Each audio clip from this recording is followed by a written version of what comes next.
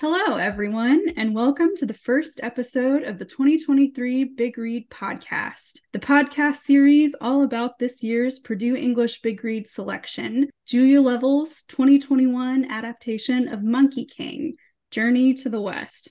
I'm Alex Anderson, PhD candidate and assistant director of the Big Read at Purdue, and today I'm joined by three wonderful guests, Jianfen Chen, Fiona Wang, and Devan Lindey. Today's episode is entitled Adapting Monkey King, American-born Chinese in print and on Disney+. And we'll be discussing Gene Luen Yang's graphic novel, American-Born Chinese, and its recent adaptation as a series on the streaming service Disney+. Let's get started by allowing our guests to introduce themselves. Jianfen, would you like to get us started with introductions? Yeah, for sure. Hi, everyone. I'm Jianfen Chen. I am currently an assistant professor in technical communication with the English department at Towson University. Hi everyone, my name is Fiona. I'm currently a lecturer at NC State University English Department, and I do teach business communications, but my research interests are in second language education, bilingual literature, teacher education program. Yeah, hi everybody. I'm Devin. I am currently an adjunct lecturer at Purdue in the history department, and I also picked up a little side gig as an adjunct lecturer in the history department at IUPUI. My interests include how we use popular culture to teach history, but also my specialties are in legal history, political history, education history. Thanks for introducing yourselves. I'm excited that y'all are here to join us today. To begin our conversation, I'd like to provide a bit of context for the two texts that we'll be discussing today. For those who may not be familiar, American-Born Chinese is a 2006 graphic novel authored by Gene Luen Yang and colored by Lark Penn. Yang is a cartoonist, teacher, and MacArthur Fellow who's published quite a bit with Marvel Comics, DC Comics, Dark Horse Comics, and First Second Books.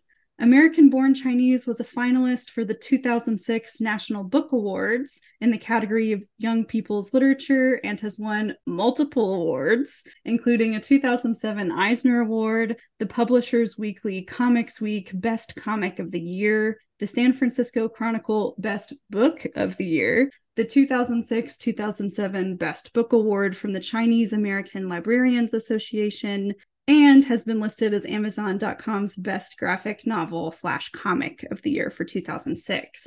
It's also made the Booklist Top 10 Graphic Novel for Youth, the NPR Holiday Pick, and Time Top 10 Comic of the Year.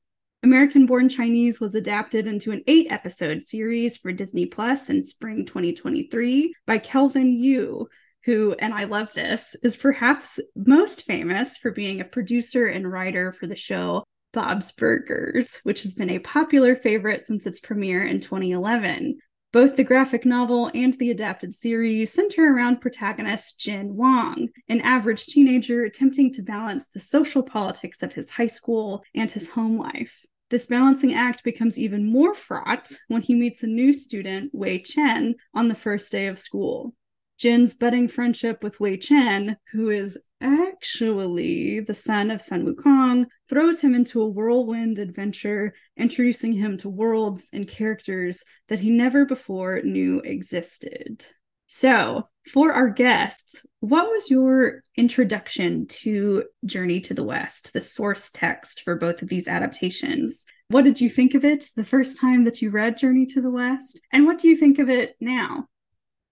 Journey to the West is one of my favorite fictions or novels when I was a little girl. And at that time, for the traditional Chinese, you were supposed to be very obedient to your parents and be a good girl when you were at school. So for me, the main character, Monkey King, Sun Wukong, he's the idol for me. So at that time, I thought, okay, if I would be as powerful as he is, and if I would, say no to some sort of things I don't want to do, or if I could be, as he is, resistant, naughty, and then, but still, I'm so powerful, no one can control me, then I can be the true of myself.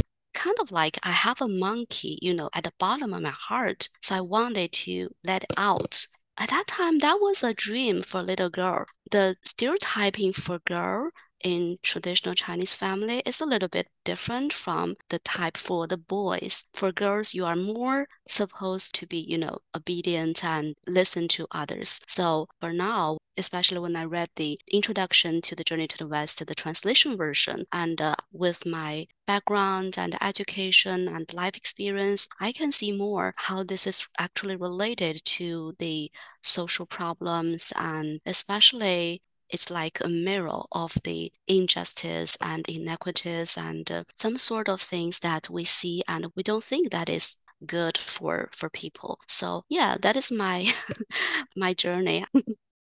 I'm so touched by that notion of a little monkey at the bottom of my heart, and especially in that potentially restrictive environment for you to have seen a troublemaking model. It can be kind of cool to admire, oh, this is someone who does what they want as opposed to trying to live to expectations other people have.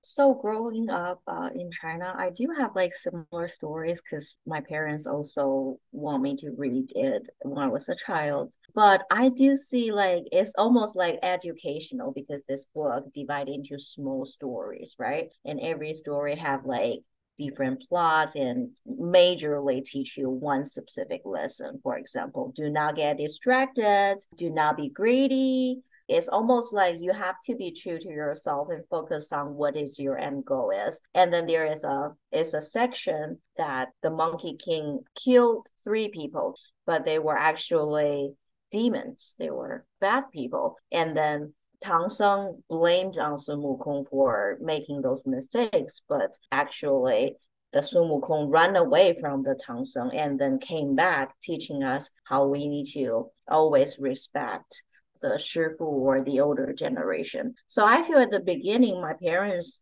gave this book to me more of like a educational purposes. Like you can make this mistake, but if you are willing to correct yourself this way, you can be a good person. That's what I see from the past. But right now, when I read it as an adult, I do see there is like a lot of self-discovery, like to understand who I am as this Monkey King, like what do I want to become as a human in this society, and also a lot of teaching about redemptions, like how I can make this better, how I can really achieve my goals. It's also the path of enlightenment. Like they said, well, we are going to the West to get the sutras. So it's also the path of enlightenment. So they are going to the West to get the sutras. But in terms of understanding it right now, I think it's the path of enlightenment. Yeah. In stories like Journey to the West, we can see that sometimes the path to enlightenment is full of ups and downs. It's full of shenanigans. I mean, especially if Sun Wukong is involved. Yeah, so this is my first time reading Journey to the West. I'd heard about it before, and going through it this first time for the big read, I was a little bit more analytical with it, I think, because I'd always heard about how it influenced all this other media that I absorbed growing up, Dragon Ball. I really liked the Forbidden Kingdom movie, which it's Jet Li and Jackie Chan, I think, are in it, and I mean, Sun Wukong is in it. He's like one of the key figures in that movie. So going through, I was sort of trying to pick out like seeing where all these influences from Journey to the West have influenced things that I have absorbed today. But in hindsight now, it's almost like it was a relaxing sort of read. Like the journey is not relaxing at all. And I mean, there's a lot of craziness as we've discussed, but there's something sort of relaxing about just sitting back as the reader and going on that journey with Tripitaka, Sun Wukong, Sandy, Pigsy, and everybody. I don't know what made it so relaxing for me exactly, but there's just that idea of kind of traveling and to find the sutras and everything, all these different journeys that they're on. To me, it was very cathartic in a sense.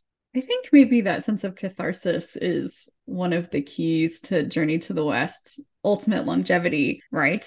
And especially maybe in the Lovell translation that emphasizes those really short, oftentimes action-packed sections. Whenever I was reading it that first time through, I didn't want to put it down. I kept on wanting to read and read and read and try to find out, what's going to happen next. Yeah, the first chapter ends with a line something like, and if you want to find out what happens to Sun Wukong, you have to keep reading. It's like, you don't have to tell me twice. I'm already there. I'm turning that page. Also, I feel the short stories of, where they encounter different people also helps. It's almost like it's perfect for anything. Like when you want to read it before bed or you want to take a break during your working hours, this book is perfect to everyone. Absolutely. I love that you've brought up that it would make an excellent bedtime story because that definitely reflects Gene Luen Yang's experience. And he mentions, and I think a foreword to Lovell's adaptation, that he has all of these fond memories of his mother telling him stories throughout his childhood, but especially stories that were either taken directly from or were explicitly inspired by Journey to the West, which gives us a great opportunity to start talking about Yang's graphic novel, American Born Chinese. Had any of you read American Born Chinese before? Do you think Journey to the West lends itself well to the medium of the graphic novel?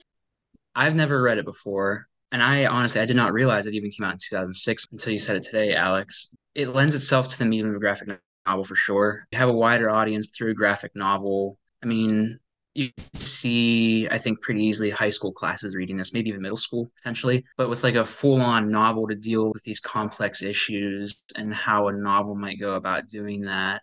It would be much longer, maybe harder to read. Yeah, I do think the graphic novel medium lends itself some accessibility perhaps to younger generations who might be a little put off by the length of all of Journey to the West. I mean, Lovell's adaptation is only a small portion of the entire text. Before, I didn't even notice that there's a book, American Born Chinese. And when I told my friend back in China that I am going to do this podcast, she referred to this book to me, kind of like coincidentally. And she's a literature person. She said that you should read The Journey to the West and American Born Chinese hand by hand so that you can see that they have a lot of good connections. And I agree with Devon about the accessibility of the book. And since I am now in the United States and I try to think about how this book would reach out to the audience in America. So I found that the graphic style really helps to reach bigger and wider audience. And especially I like how Gene Luen Yang interweaves some episodes from The Journey to the West into this comic book. So that really helps readers see how Jin Wang is growing and trying to discover his true identity along his journey.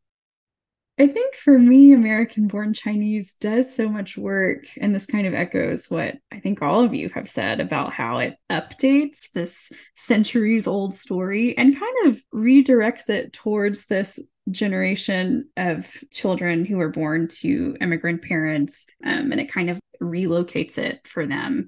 So maybe it gives them kind of like a lifeline to a culture that might not be as easily accessed to them as it had been for previous generations. And to kind of build on what you said there, Alex, the graphic novel also shows that the story of Journey to the West is adaptable and timeless. When you think about those two pieces, I feel there are also a lot of similarities. For example, Wukong in Journey to the West try to figure out who he is, the self-discovery, and here Jane try to figure out what his identity is and then have this self-acceptance of I know who we are and this is what I'm going to do. And it's also like the Monkey King in the Travel to the West. And also you can see when the Monkey King first joined Shifu and then Tang Song, Zhu Bajie, the pig, Sha Song, the Saint monk, when they joined together, he was the unique one. He was the rebel. So it's almost like Jing, like this cultural assimilation, how he can connect his identity and culture to a broader audience and to relate to their parents. It's almost like those key elements are still here and the teaching are very similar too. Yeah, certain details might be different, but the heart of the message stays the same. Are there any particular scenes from Yang's graphic novel that stand out to you? I just wanted to share a little bit about his cousin. Every time Chinky comes up and visits his school, Chinky is very naughty. I think that it's the idolization of the Sun Wukong, or it's like the real, how Sun Wukong becomes the human and comes into this real world. But every time when Chinky comes up, and Gene was very much like annoyed and sometimes terrified, and he was afraid of that Chinky is so naughty and is going to make some mess in his environment, is trying to refrain from, having any connection with Chinky. So I feel this could be like his own repression of his real identity. As a Chinese, for the first time when I came here, I wanted to be like, I wanted to speak like America, and I wanted to sort of remove my accent, but I found that I was not able to do that since I am a Chinese and I carry my Chinese accent. And later, when I found that you got to accept yourself and you are unique and your identity is unique, it's just about you. So accent is no problem, especially when I was working as a tutor in Purdue Writing Lab, and when we learned about second language acquisition, and when we learned about all those theories about how people grow and how immigrants, they accept their languages, their language heritage, and their identity, I found that it is something you should be proud of. So I think this sort of growth journey really touches me a little bit. I think Jen feels some anxiety about being associated with Chinky, almost like if I'm too nice to him in public, if I seem too supportive of him, if I take care of him a little too well, people will start to equate me with him, and this kind of, he's trying to distance himself. I'll say real quick, it's not a favorite scene by any means, because it would be strange if it was, but whenever you first see the caricature of Chinky, it's on page 48 where they first introduce him, and then it's like page 110 through 121 where he goes to school that day, and just seeing the caricature of him and the extreme that it's pushed to. I think that whenever I saw that initially, I did like a nervous laugh of sorts, because it's one of those things where it makes you uncomfortable, but that's a good thing, I think, in this context, because it makes you confront. I do history, so in my history brain, like I go back and I think, yeah, this was something that people legitimately believed. Some people still unfortunately believe that today. Hopefully not as much, but you still have those sort of microaggressions today. But this is like that extreme of it that you see in history, like early 1900s to mid 1900s or so. And it's not something that I expected initially in the graphic novel. I actually handed it to my brother when I got it in the mail, and he was thumbing through it. He happened to just stop on one of those pages, and he showed me. He was like, "Hey, look!" And I was like, "Whoa, this is what's happening in this." But like I said, I think that's a good thing because it makes you confront this horrible history. History and graphic novels. It's not all happy-go-lucky. You deal with powerful issues in it, and the graphic novel does a good job at that, I believe. I think that's a good point about how the medium of the graphic novel lends itself to this two-pronged critique, because we can get one message that's being portrayed through the illustrations and through the coloring of the panels, and then we can have the narrative that's being relayed to us through dialogue and narration and other components too. Like you, Devin, my brain just immediately went to those really heinous World War II anti-Japanese propaganda that was circulated. For folks who are not familiar with the graphic novel, the character of Chinky is depicted as just those awful stereotypes. He has slits for eyes. His eyes are often not even drawn, and when they are open, they're yellow and pupilless so that he looks more monstrous than human. Chinky is constantly making comments to Danny, who's later revealed to be this alternative version of Jen, that he wants an American girl and he wants to like bind her feet and make her have his children. Just these really heinous caricatures. It is shocking, definitely. So, as is perhaps to be expected, there are many differences between Luen Yang's graphic novel and the televised adaptation for Disney Plus. Were there any specific differences that stood out to you? I know that the adapted series has gotten a lot of mixed reviews, and I understand the critique that it's only loosely adapted from the graphic novel, of course, but I think that the message is still similar. What do y'all think? Kind of building on what you said there, Alex, I think in a way the TV series adheres a little bit more to Journey to the West than what the graphic novel does. I also liked the TV series a lot. Episodes closer to half an hour. There are some moments in it which you could tell it's a Disney show, not as much as like other shows. It wasn't anything like Hannah Montana, for example, back in the day. But there are a couple of moments where you can tell that it has like a bit of a Disney influence to it, which isn't necessarily a bad thing. But overall, I enjoyed the TV series a lot. I am very curious to see if a season 2 is greenlit with that cliffhanger we get at the very end. I'm curious to see what happens and, how are they going to sort of engage with the rest of the material that they have. Fiona, what did you think?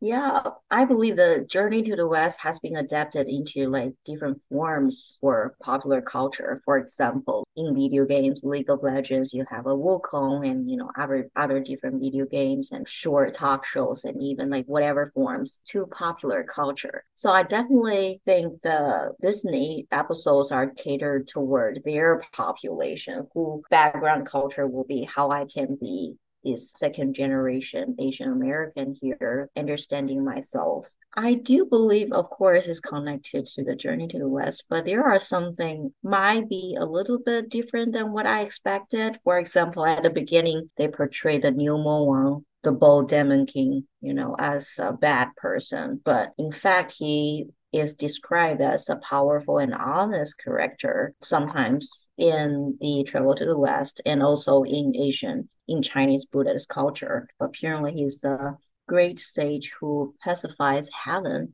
So, when we see those characters, there definitely are some differences. So I do see those connections over there. It is a little bit corny, to be honest, but it definitely reached the audience that they want to reach, and it's pretty interesting. The scene, the shot are pretty cool. And also those fighting scenes, those supernatural power things are well produced. Yeah, the series is definitely action-packed, and it definitely takes a realist slant to the Journey to the West and, by extension, the American-born Chinese story. But of course, that realism is stylistically and like narratorially interrupted by these supernatural entities, so that it kind of places the audience in the same position as Jen, who's kind of like, what do you mean? There's like Chinese mythology all around us. Who are these gods? Who are these demons? Who is good? Who is bad? I could kind of build on that, like I said, and Fiona just said, and Alex, you said, you can tell it's a bit of a Disney series. It's episode 4, whenever it gives like a bit of a flashback between Bull Demon and Wukong himself, whenever they go and he, becomes the great sage. I thought that stylistically that was a very interesting episode. It gave me that feel, and I've not seen a lot of older Chinese, Japanese films and everything, but it felt like it was shot in similar ways to what those films would have been, like at least the bits that I have seen. I even thought for a moment that it had a bit of a Kill Bill sort of look to it, the way I think it's Quentin Tarantino. The cinematography in that was really well done, I thought, and it sort of has like a multi-level play to it, I guess, because the entire series it's dealing with being born Chinese in America, but then it also has that episode itself, which is like an entire, could we say like it's a meta commentary maybe on the film industry in a way?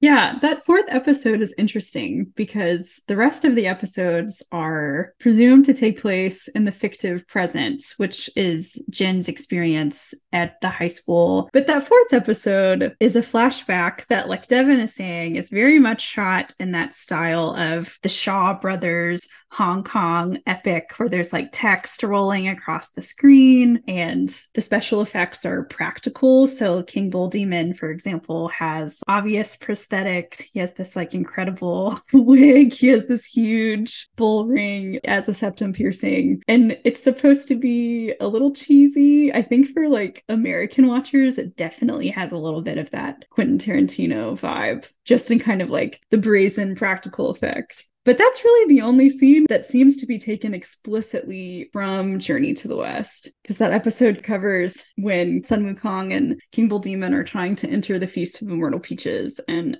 they're barred from entry because Sun Wukong is not wearing any shoes. And obvious to say, shenanigans ensue, and eventually they make their way into the party. But stylistically, it's very different from the other episodes. Yeah, it is quite interesting because I always like to look at those background information about how those different stuff were produced.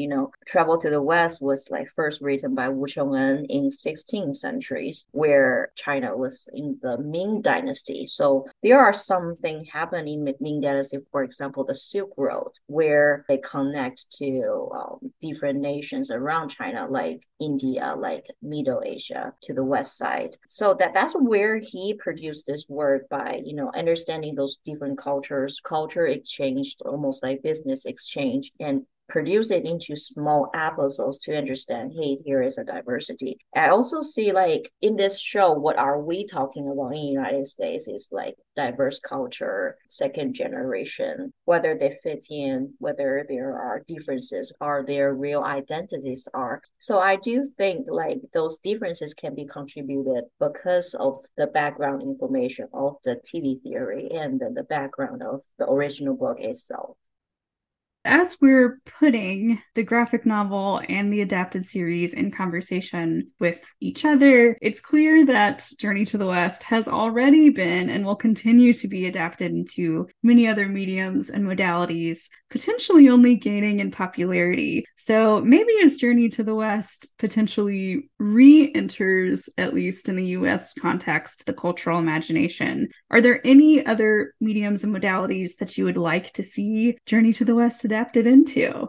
Has reading American Born Chinese as a graphic novel or watching it as an adapted series prompted you to think about how else you would like to see this story imagined?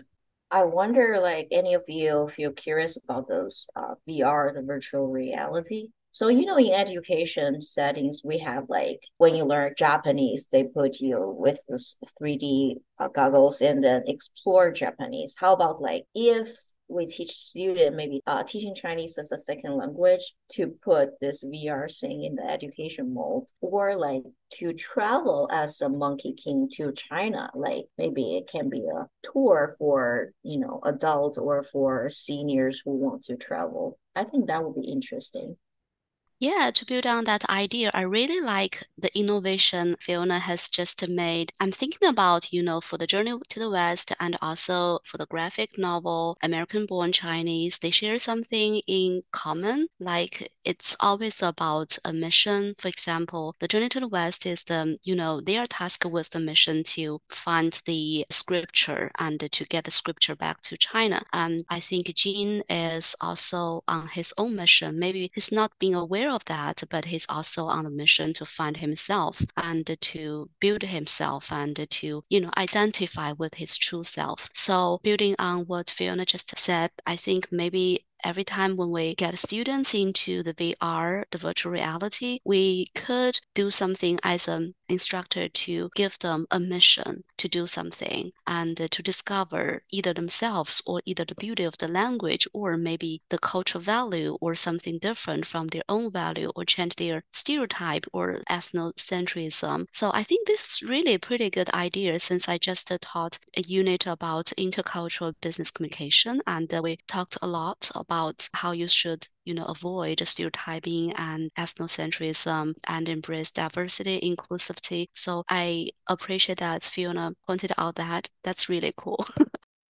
This would probably be a little bit ambitious, but to see a play of Journey to the West, maybe that is already a thing. But I mean, you could see like the costume design and how much effort would go into that based off the one episode, at least we saw in the TV series, and sort of the creativity that you would get out of that. And then the ambitious part would be while that plays on tour, to have each city that the play goes to or is taking place and have different parts of Journey to the West. Because obviously you can't do every single adventure, but different cities have different adventures. So be like a big marketing campaign, perhaps. And then the other idea I thought about was it'd be neat to see a video game of sorts. So I looked it up and I completely forgot there's actually a game coming out next year. It's called Black Myth Wukong. It's an action RPG. There's not too much information out about it right now, I don't think. And then it completely skipped my mind. This one video game that I used to play a lot. It's called Warframe, but there's a character you can play as. His name is Wukong, and you have different powers. So like you can make the clone of yourself like he does. You can do the cloud walk, and you have his staff. So that's already been done in a sense, but again, it shows sort of the relevance and the influence of Journey to the West today. Who knows? Maybe we'll see Sun Wukong in the Marvel Cinematic Universe now that Sun Wukong has like kind of entered Disney's imagination. I'm not really sure how that could work, but that could be interesting.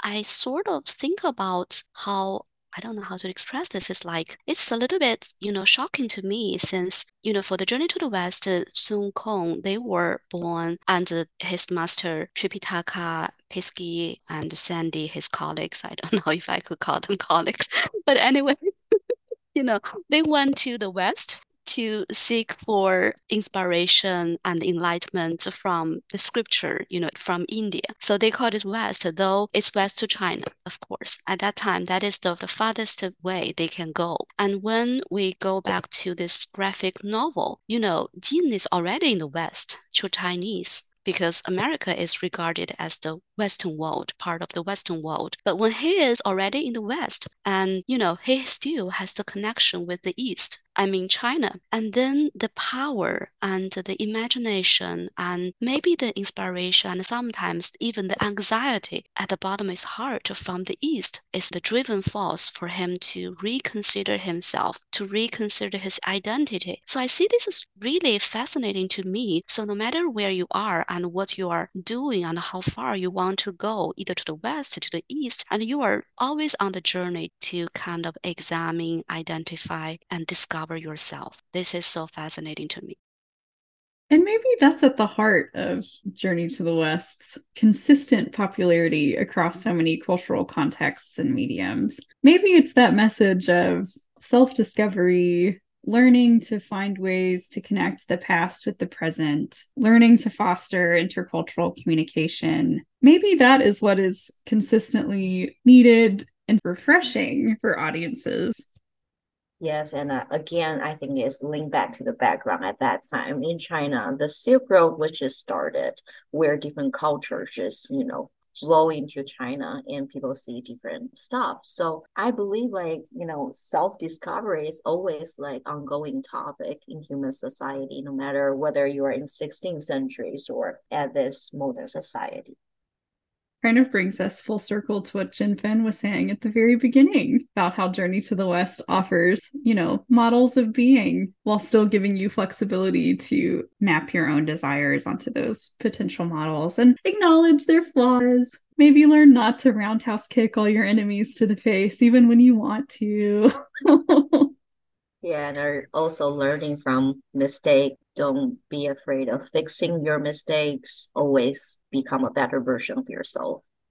Yeah, it's interesting conversations that I've had with folks who have read Lovell's adaptation of Journey to the West. I feel like we always come back to this question of, does Sun Wukong actually change? He attracts so many different monikers. Like, some people call him a superhero, some people call him Kung Fu Master, to some people he's a god. But then the word trickster also often comes up. But in the traditional literary definition of a trickster, that kind of archetype doesn't really change throughout their journey. They go on a journey, but they maintain their major driving forces as a character. But I think that Sun Wukong demonstrates how, even, not to say that he starts out as the worst possible version of his character, but does demonstrate how drastic changes can be made across some kind of journey. So I'm curious, do you all think that Sun Wukong actually changes, or is he still that same old self-interested immortal king of the monkeys that we met at the beginning of Journey to the West? Sun Wukong definitely changed, become more obedient and following the rules, not only because he wants to change, but also, first of all, because of this magic band where when the master would say a scripture and will get tighter on top of his head, and then he will have this severe headache that he could not handle. So it's almost like about the motivation, the extrinsic motivation and intrinsic motivation make him a better version of himself. But I do believe at the beginning, Wukong has a good soul too. For example, he wants to build his mountain. He wants to serve other monkeys, get them more space and more area. So I think he become more obedient. I think people might have different interpretations about whether they think that Sun Wukong has changed or not. For me, I agree with Fiona that he does become a little bit more obedient than before because of the external forces. I mean, he has to comply with the rules and regulations, but I agree with more on his own soul. I mean, he has a beautiful soul, and from the very beginning, he wanted to protect his fellow monkeys, and he wanted to be eternal because he wanted to be the source that they can depend on, and he fights for them. So for his master, Tripitaka, he also, uses all his means and all his powers to protect his master, even though for some episodes, the master made a mistake, right? And the master drove him away and misunderstood him, but he still protects him. So I think his consistent, loyalty to his mission is sort of like the beauty of his soul. At the same time, he hates, injustice, and he hates those wrongdoings, and he's trying his best to fight against them, even though sometimes he failed. And he has to borrow some forces from the Buddha, from, Guan Yin, but his intention is always good. So that is the beauty of this character. That is why I would interpret that he never changes. And that's why he is the model that motivates me to find the true self in my heart, no matter what the external environment changes, and no matter what kind of pressure or something happens around me. Guard your own heart and be kind. I think that is the beauty of himself. A lot of it depends on the media that you look at and where he is in that. Because a lot of it, like in the Forbidden Kingdom, like I mentioned back at the beginning, he has this playful side. I don't know exactly where he's at in his journey in that movie because he's sort of just a character that's in it. But in the TV series of American Born Chinese, Daniel Wu's character, father figure, he's very stern, he has dignity, he's very proper. But at the same time, I could see in the second season, maybe if it gets greenlit, like we said, that maybe Wei Chen needs his help, and being proper and having dignity isn't working, and Wei Chen, being younger, is able to bring out his father's more trickster side and this playful side of him, and you see some sort of character development there, like being proper and everything doesn't always work for you, Dad. You have to be able to have some fun sometimes. Time will tell, I guess, but that's definitely something I could see happening, I think. I just feel you really gotta read the book because, through those small battles or epic battles actually with demons and God, Wukong actually become this like more humble Wukong, where at the beginning he was like, I can do one hand flip and then I will go this far, but you didn't even go out of the Buddha's palm. And then through those changes, he is the one seeking enlightenment, seeking the justice during the entire journey. So this part, we definitely can see some changes. And this kind of ties with what Fiona says. In the graphic novel, you see that Sun Wukong still has that trickster side because he disguises himself as, Jin's cousin, Qin Qi. So he does have that trickster side in the graphic novel. That concludes our conversation for today. Thank you so much to our fabulous guests, Jianfen, Fiona, and Devan. It's been an absolute pleasure discussing this topic and these texts with you all. And I know our listeners at home will enjoy hearing your thoughts as well. Oh, thank you. Of course. For the folks at home, if you'd like more information about the Big Read, please visit the Big Read section of the Purdue English Department's website, where you'll find an archive of materials about previous Big Read selections, as well as the schedule for this fall's remaining Big Read events. Thanks for joining us, and until next time, this is Alex Anderson with the Big Read podcast.